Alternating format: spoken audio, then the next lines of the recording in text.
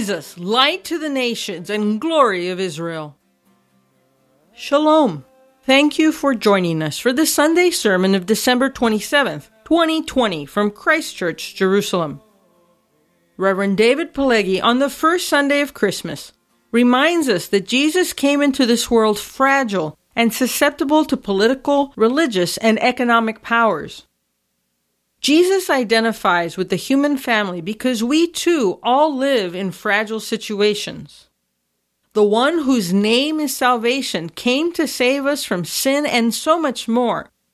To be saved, to walk in the light, and to know the glory of God means we are freed from the fear of death and from death itself. However, the path to eternal divine life is to follow Jesus down into humility and sometimes even suffering. As 2020 draws to a close, prayerfully consider making a year-end gift to Christ Church Jerusalem. The pandemic has decimated Israel's tourism sector, leaving many without work and leaving our usually bustling property quiet and empty. Still, Christ Church continues to minister to locals in need, whether spiritually or physically. To make a donation to the Church Fund or the Mercy Fund, visit christchurchjerusalem.org/donate. Once again, christchurchjerusalem.org/donate. Todah. Now, on to our Gospel reading. Reading this Sunday is taken from Luke chapter 2, beginning in verse 21. And when 8 days were completed for the circumcision of the child, his name was called Jesus, the name given by the angel before he was conceived in the womb. Now when the days of her purification, according to the law of Moses, were completed, they brought him to Jerusalem to present him to the Lord, as it is written in the law of the Lord, every male who opens the womb shall be called holy to the Lord, and to offer a sacrifice, according to what is said in the law of the Lord, a pair of turtle doves or 2 young pigeons. And behold, there was a man in Jerusalem whose name was Simeon, and this man was just and devout, waiting for the consolation of Israel, and the Holy Spirit was upon him. And it had been revealed to him by the Holy Spirit that he would not see death before he had seen the Lord's Christ. So he came by the Spirit into the temple. And when the parents brought in the child Jesus for him to do for him according to the custom of the law, he took him up in his arms and blessed God and said, Lord, now you are letting your servant depart in peace according to your word. For my eyes have seen your salvation, which you have prepared before the face of all peoples, a light to bring revelation to the Gentiles and the glory of your people Israel. And Joseph and his mother marveled at those things which were spoken of him. Then Simeon blessed them and said to Mary, his mother, behold, this child is destined for the fall and rising of many in Israel, for a sign which will be spoken against. Yes, a sword will even pierce through your own soul, that will reveal the thoughts of many hearts. Now there was one Anna, a prophetess, a daughter of Phanuel, of the tribe of Asher. She was of a great age and had lived with her husband 7 years from her virginity.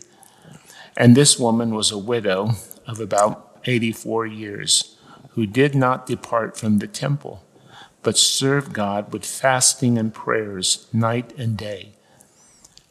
And coming in at that instant, she gave thanks to the Lord and spoke of him to all those who looked for the redemption in Jerusalem. This is the gospel of the Lord. So please be seated.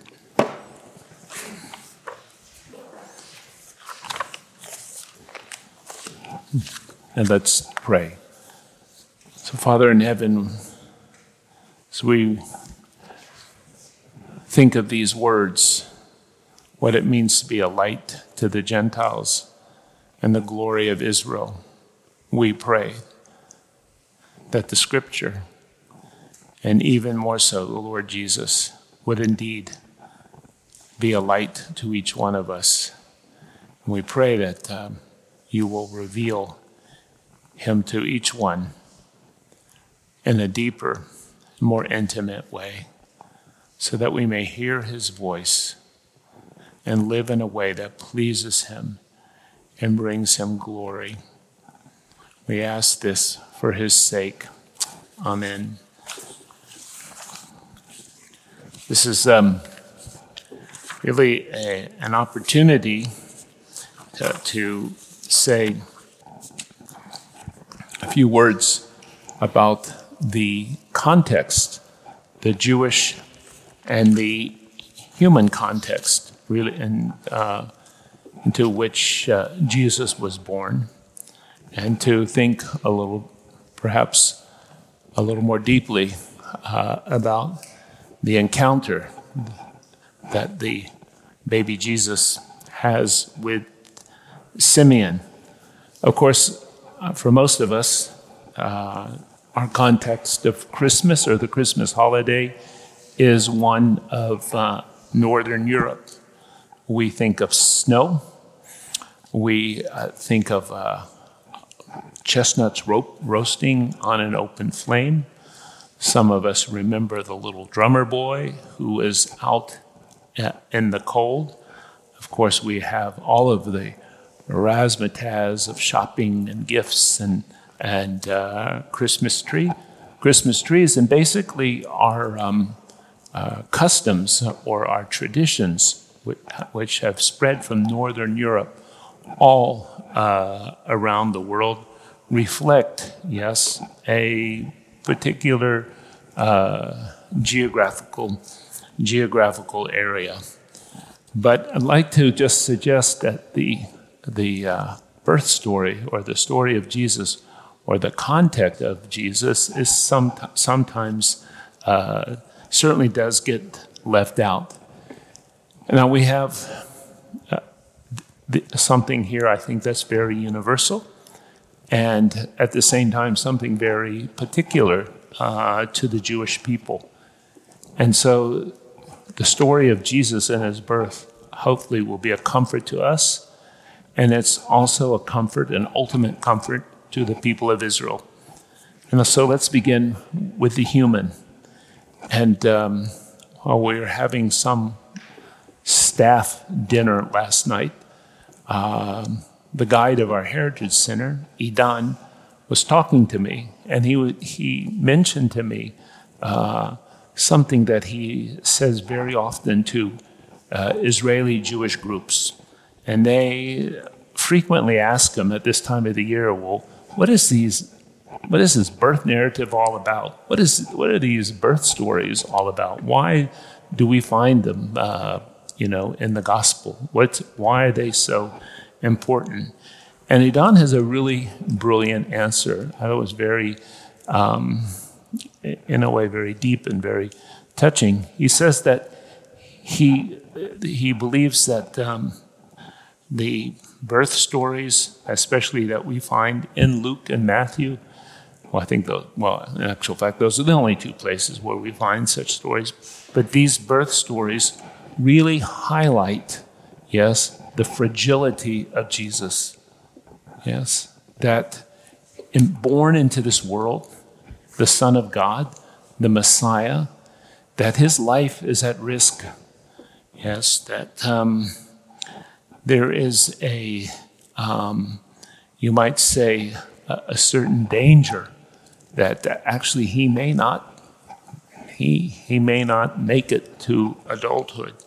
And that fragility, it is on one hand, it's because of the political situation, the religious situation in which Jesus finds himself, his economic situation, Jesus is born poor. Jesus is born poor. He's not born rich. A lot of faith preachers around the world who make mention or try to convince us that somehow Jesus was rich, and therefore we need to be economically well off like Jesus was. But again, Jesus comes from a poor family. He comes from a place that's obscure. He comes from a family that's not very well known, certainly not socially connected. Yes. And I think what's essential in all this is that Jesus identifies, certainly with most of the human family, because we live in those same circumstances. Life for each one of us is also fragile, and it could be cut short in an instant. We could end up being victims of political violence or a natural disaster. And the vulnerability of Jesus as a baby that's expressed in these stories is, of course, Jesus comes and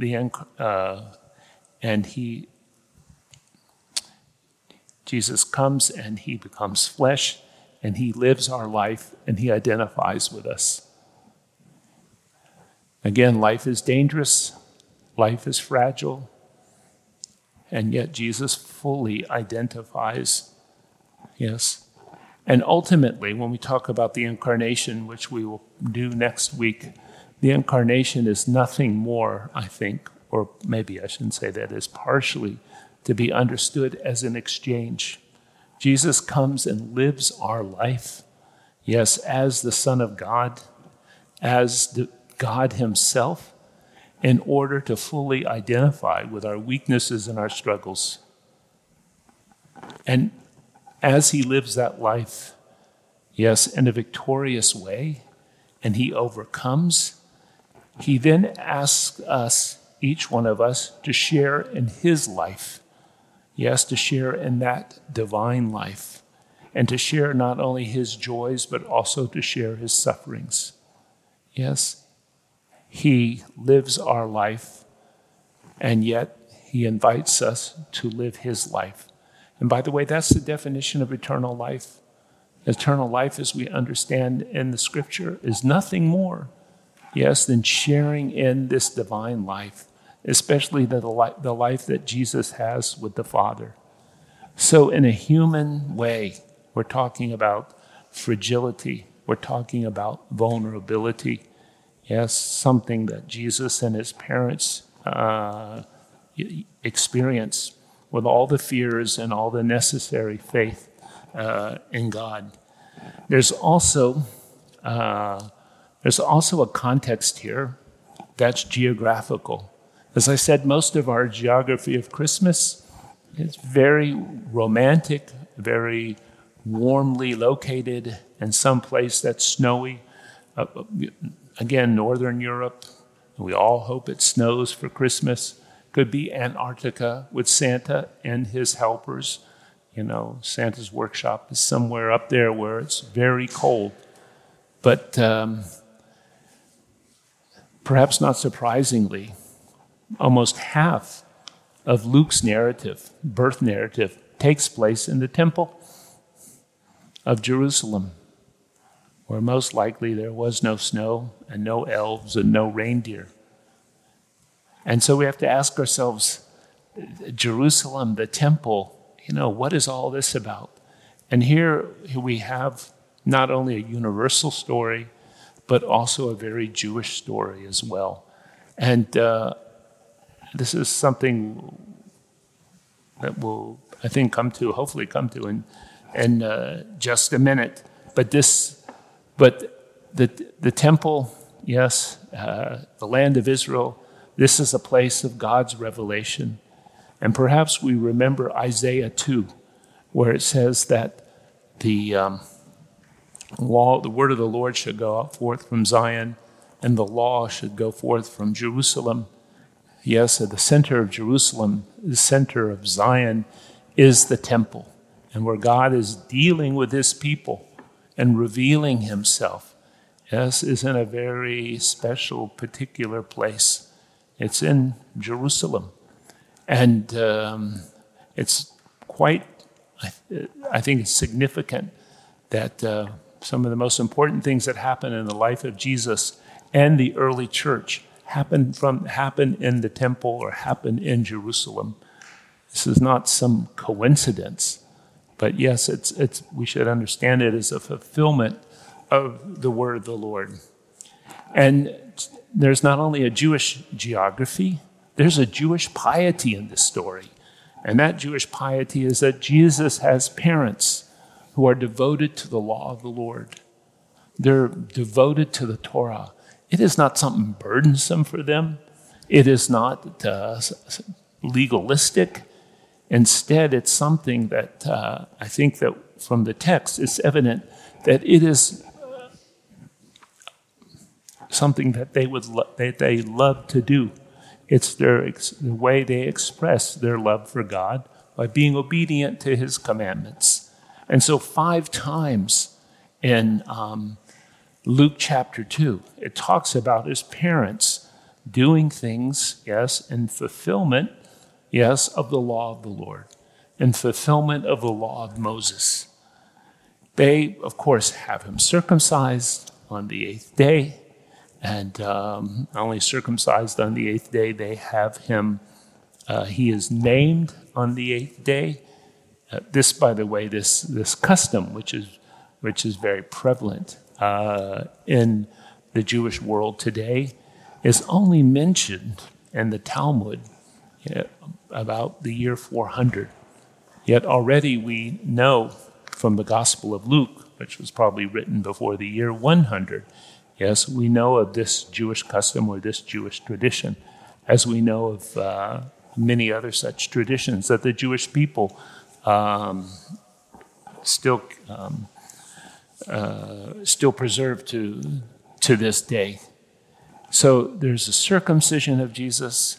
His mother goes to a ritual immersion bath after the period as prescribed in Scripture.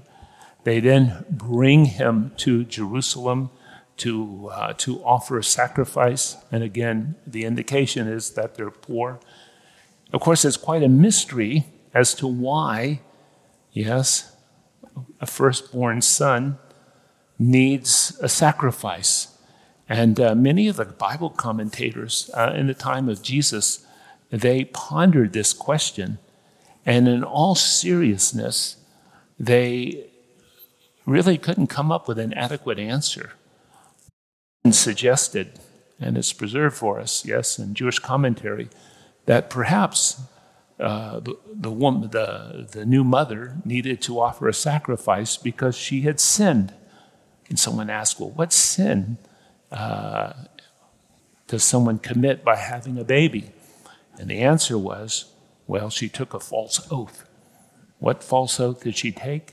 She swore, undoubtedly, in the middle of her labor, that she would never have another child again.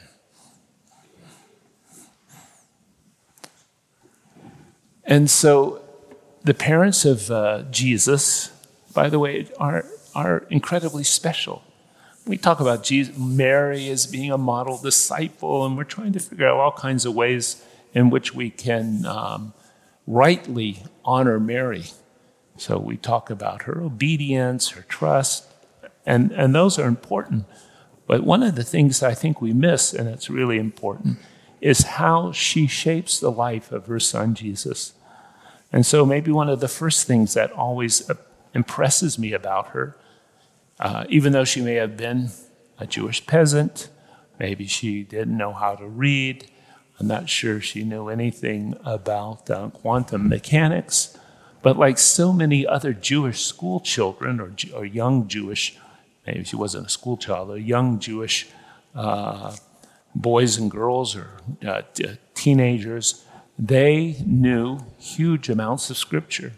They had downloaded the Word of God and memorized large portions of the scripture, and so their heart was filled, yes, with God's word. And when Mary is approached by an angel, what comes out of her mouth, basically she's paraphrasing, yes, Hannah. When Hannah is told that after being barren for many years, that she's going to have a child who will later be Samuel, yes, her response, her joyful response, is very similar to what we read in Luke's gospel. Very similar to how Mary responds. Now, if you maybe think of critical biblical scholarship, many modern commentators and critics would say, well, no doubt Luke, the writer of the gospel, took those words from Hannah and he put them in the mouth of Mary. Yeah, but there's a better explanation. And again, that explanation is that many people, yes, at the time of Jesus had a love for the Word of God. We know this. And because of readings in the synagogue or learning to read at home or in a schoolhouse, knew, yes, large passages of Scripture and committed them to memory.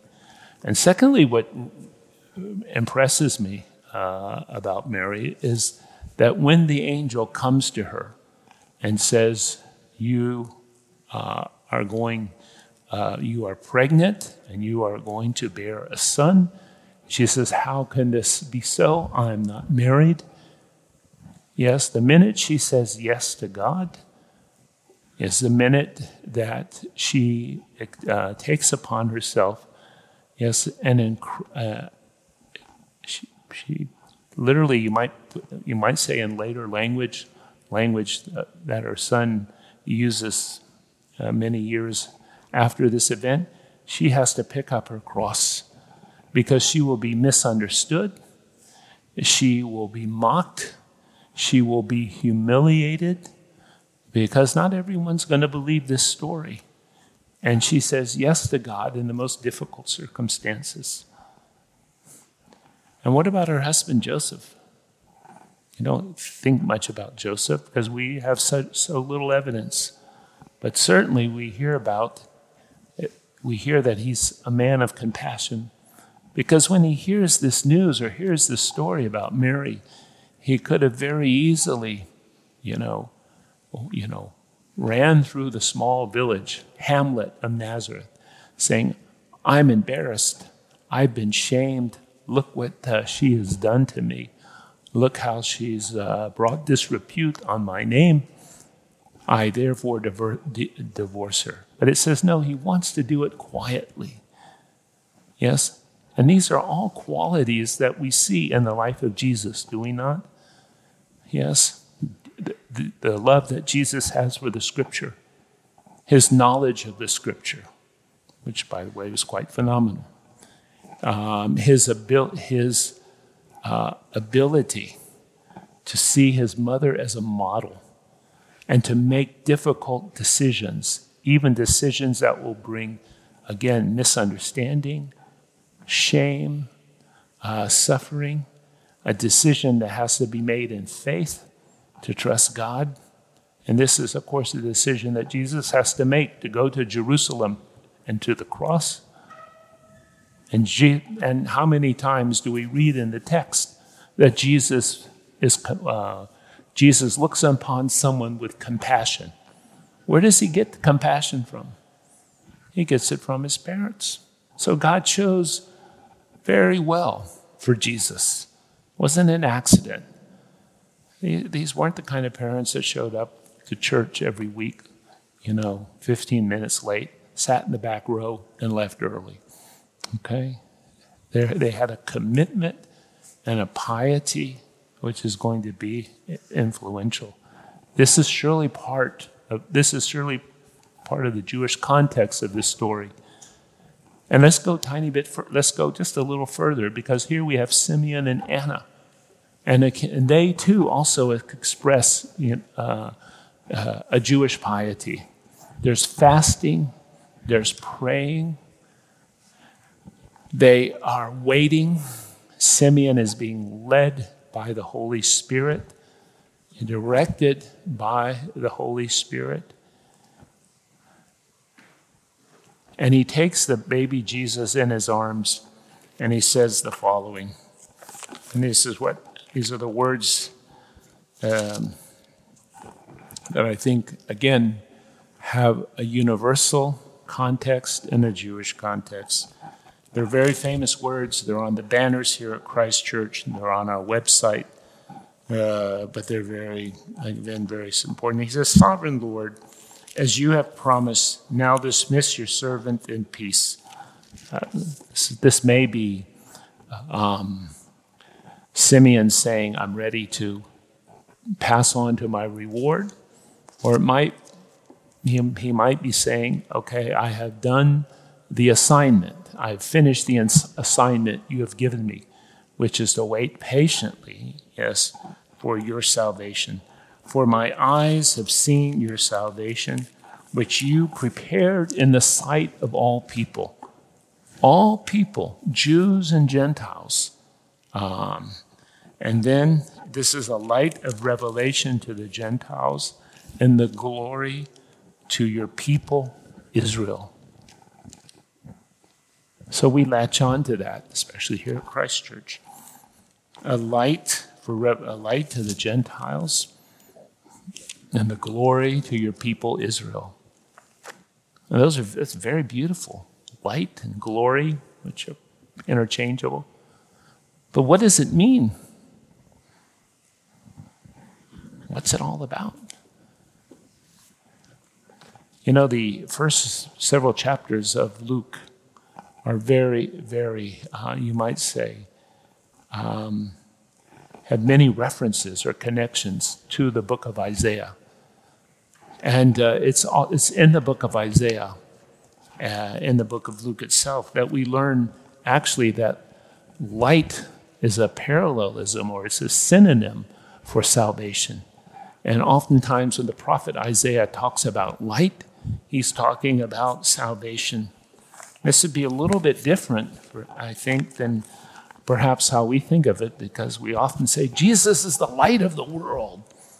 Yeah, but what does that mean? Well, Jesus kind of shows the way.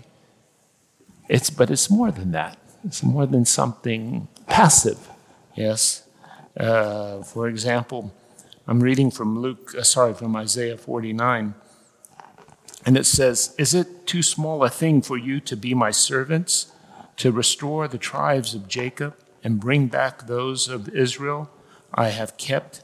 I will make you a light for the Gentiles, that you may bring salvation to the ends of the earth. Yes, light here is the same as salvation.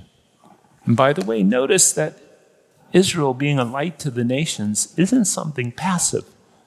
There's something active in it, something proactive. And of course, talking about this about the nations, but going back to Isaiah 46, verse 13, it says, I am bringing my righteousness near, it is not far away, and my salvation will not be delayed. I will grant salvation to Zion, my splendor to Israel. Splendor, light, salvation. Yes, it's all the same. And so what is Simeon saying? Simeon is saying, that using Isaiah, that light and salvation, of course, are synonymous. But I could, by the way, read passages from the Luke chapter 1, in which we also have the same understanding of what it means to be, what salvation means, or our understanding of salvation, yes, is connected to light, splendor, or glory. But if that's the case, yes, light to the nations and the glory of Israel. This is salvation. Then we have to ask the question, so what does it mean to be saved?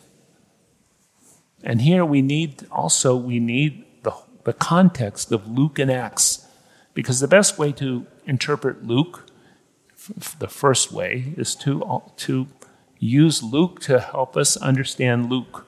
And in this case, since Luke wrote the book of Acts, to use Luke and Acts to help us to understand those passages which may seem fuzzy to us. And so if we look through the Gospel of Luke, we find a revelation. And that revelation is that what it means to be saved is that Jesus is not simply my personal Savior, but there's something much bigger and something much more. He's not simply saving me from sin, which is true, but that's only a foundation. That's only a beginning. Because again, if we use the Gospel of Luke, here we discover that salvation includes something very broad. And Luke doesn't know about the social gospel and the spiritual gospel. It's one gospel. And so to be saved, to walk in the light, you might say, yes, to know the glory of God, for this gospel in the book of Acts means that we are freed from the fear of death, not to mention death itself. We are healed. You know that healing in the book of Luke, the word is often interchangeable with the word being saved. So to be healed from a disease is to be saved. To be delivered of a demon, yes, to be set free from being oppressed, from being deceived, from being imprisoned, is to be saved. To be restored to a community, yes, for there to be repentance and reconciliation is a part of what it means to be saved. The word be saved in Greek can mean to be rescued. To be rescued, yes, from difficult circumstances is to be saved. You know, when the jailer at Philippi yells out to Paul after, the earthquake, and he thought his prisoners, had all escaped, "What must I do to be saved?" I'm not sure he was thinking about where his soul was going to spend eternity. Yes. What must I do to be rescued from this situation? Because if these prisoners escape, I'm going to be held responsible. And so when God oftentimes delivers us from dire straits or difficult circumstances, that's part of what it means to be saved. And being saved is not something that happens to us once. Yes, there's a starting point. That starting point is always, saying yes to Jesus. But it continues because the New Testament, 1 Corinthians, for example, understands salvation is not something that happens in the past, something that is continuous. Yes, if we're imprisoned to pornography, we still need to be saved. If we're imprisoned to the fear of death, we still need to be saved. If we can't say, "I'm sorry" to someone, "Forgive me," yes, we still need to be transformed. That's how Luke would understand salvation. Some people say, no, that's sanctification. But I don't think it's true for Luke. And I don't necessarily think it's true for the book of Acts. Okay, there's something bigger. Now, all of this, yes, that God wants to rescue us, yes, that God wants to deliver, that he wants to heal, that he wants to, yes, all of this should make us, we should be able to respond joyfully. And it is certainly true, yes, one thing we get right in our culture, yes, Okay, it's not the little drummer boy or the materialism, but that indeed Christmas should be a holiday of joy. And reading through Luke's birth narrative, I don't know how many times we find joy becomes important. You know, when Mary meets Elizabeth, the baby jumps for joy. When Mary, sings praises to the Lord, she says, "My soul glorifies the Lord, and my spirit rejoices in God my Savior." Again, despite her very difficult circumstances, which will cause her, yes, a lot of grief. When John the Baptist is born, people all around the area began to praise God. When the angels appear to the shepherds, they say, "We have a message of great joy." Yes, so I think the way that we respond to this light and this glory is with joy. But there is, I suppose, a little bit of a kick in all of this, because despite this great joy, we read the following. It says, Simeon blessed them and said to Mary, his mother, "This child is destined to cause the falling and rise of many in Israel, and to be a sign that will be spoken against, so that the thoughts of many hearts will be revealed, and a sword will pierce your soul too." So in the midst of this great joy, this fasting and praying and finally waiting for the Messiah, in the most auspicious of places, the temple, we hear that there's going to be suffering. And we already have hints of it, where in Mary's song, where we hear that, God is going to scatter the proud and bring down the rulers from their thrones and lift up the humble. And he's going to fill the hungry with good things and send the rich away. So it's not all peace, love, and understanding. Yeah, there are people are going to oppose, and people are going to say no, and there's going to be opposition, and there is going to be suffering. There will be misunderstanding. And here it specifically points to the misunderstanding of the Jewish people. It will cause many to fall. And it would be very easy to kind of point fingers at the Jewish people and say, they missed it. I'm totally convinced that this also applies to us who are Gentiles, because we too have misunderstood. We have misunderstood Jesus, and often misunderstood what the cross is all about. Because here I think the sword and the cross there might be something interchangeable. And we have used the cross to persecute people, not only the Jewish people, but others. And we've used a thin veneer of Christianity to go to war. Yes, one Christian kingdom against another for glory or trade routes.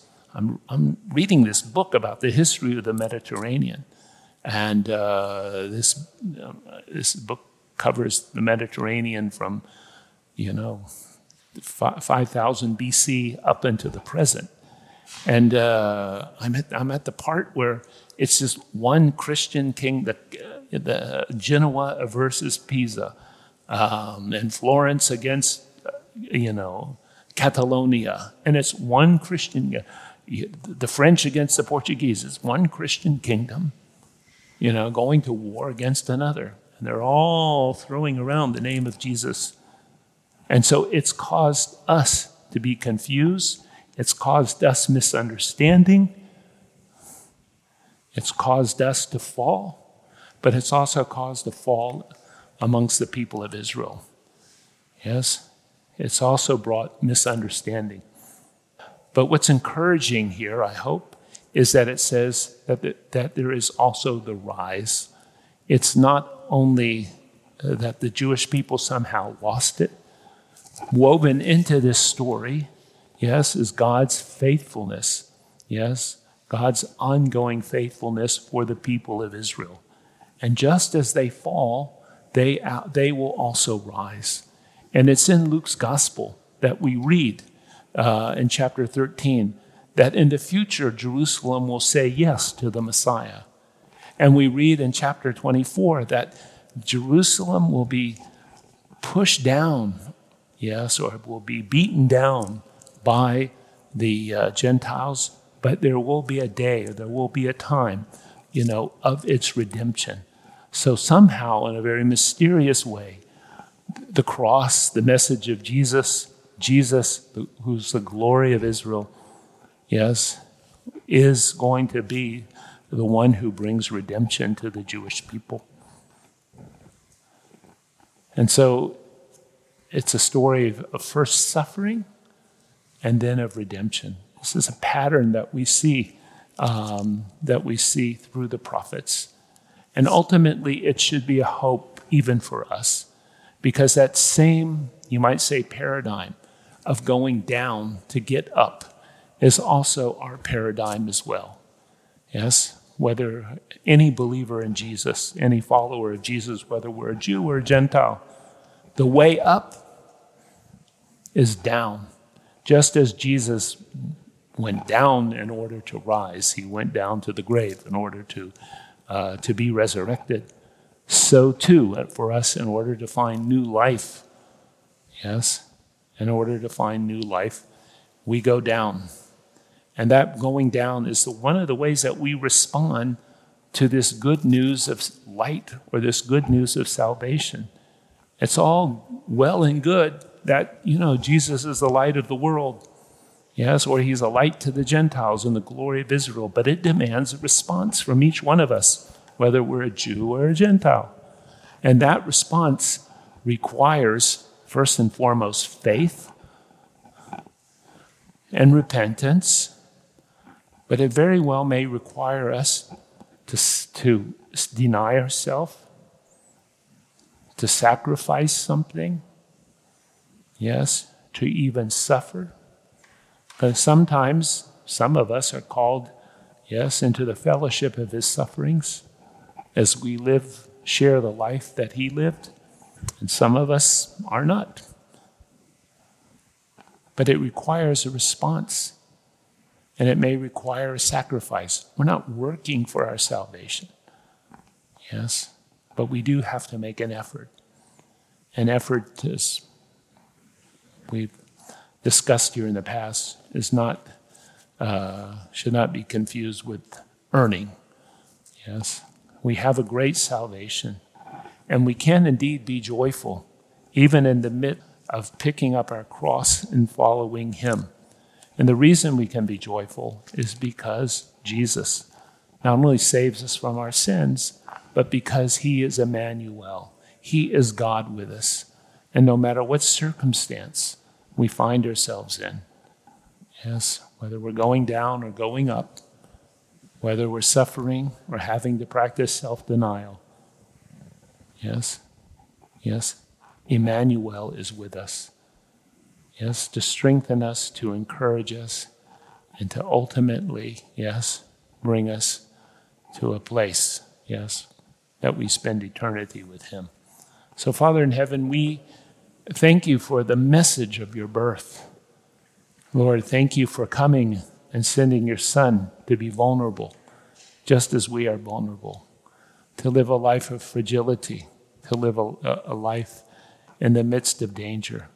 And thank you for your faithfulness to the people of Israel. Thank you that even though perhaps they have fallen, that in some way and somehow you will bring them redemption. And Lord, we look for the consolation of Israel. And we pray that your Son Jesus will continue to be more and more of a light to the Gentiles, starting with us in the church. Yes. And bringing and being revelation to those who have never seen this light or do not know this salvation. And so, Father, we ask these things for his sake. In the mighty name of Jesus. Amen. Thank you for listening. If you've been blessed by this teaching, let us know by leaving a comment on our Facebook page, on SoundCloud, or by leaving a review in Apple Podcasts. You can offer practical support by giving a donation at christchurchjerusalem.org. Thank you, and blessings from the City of the King.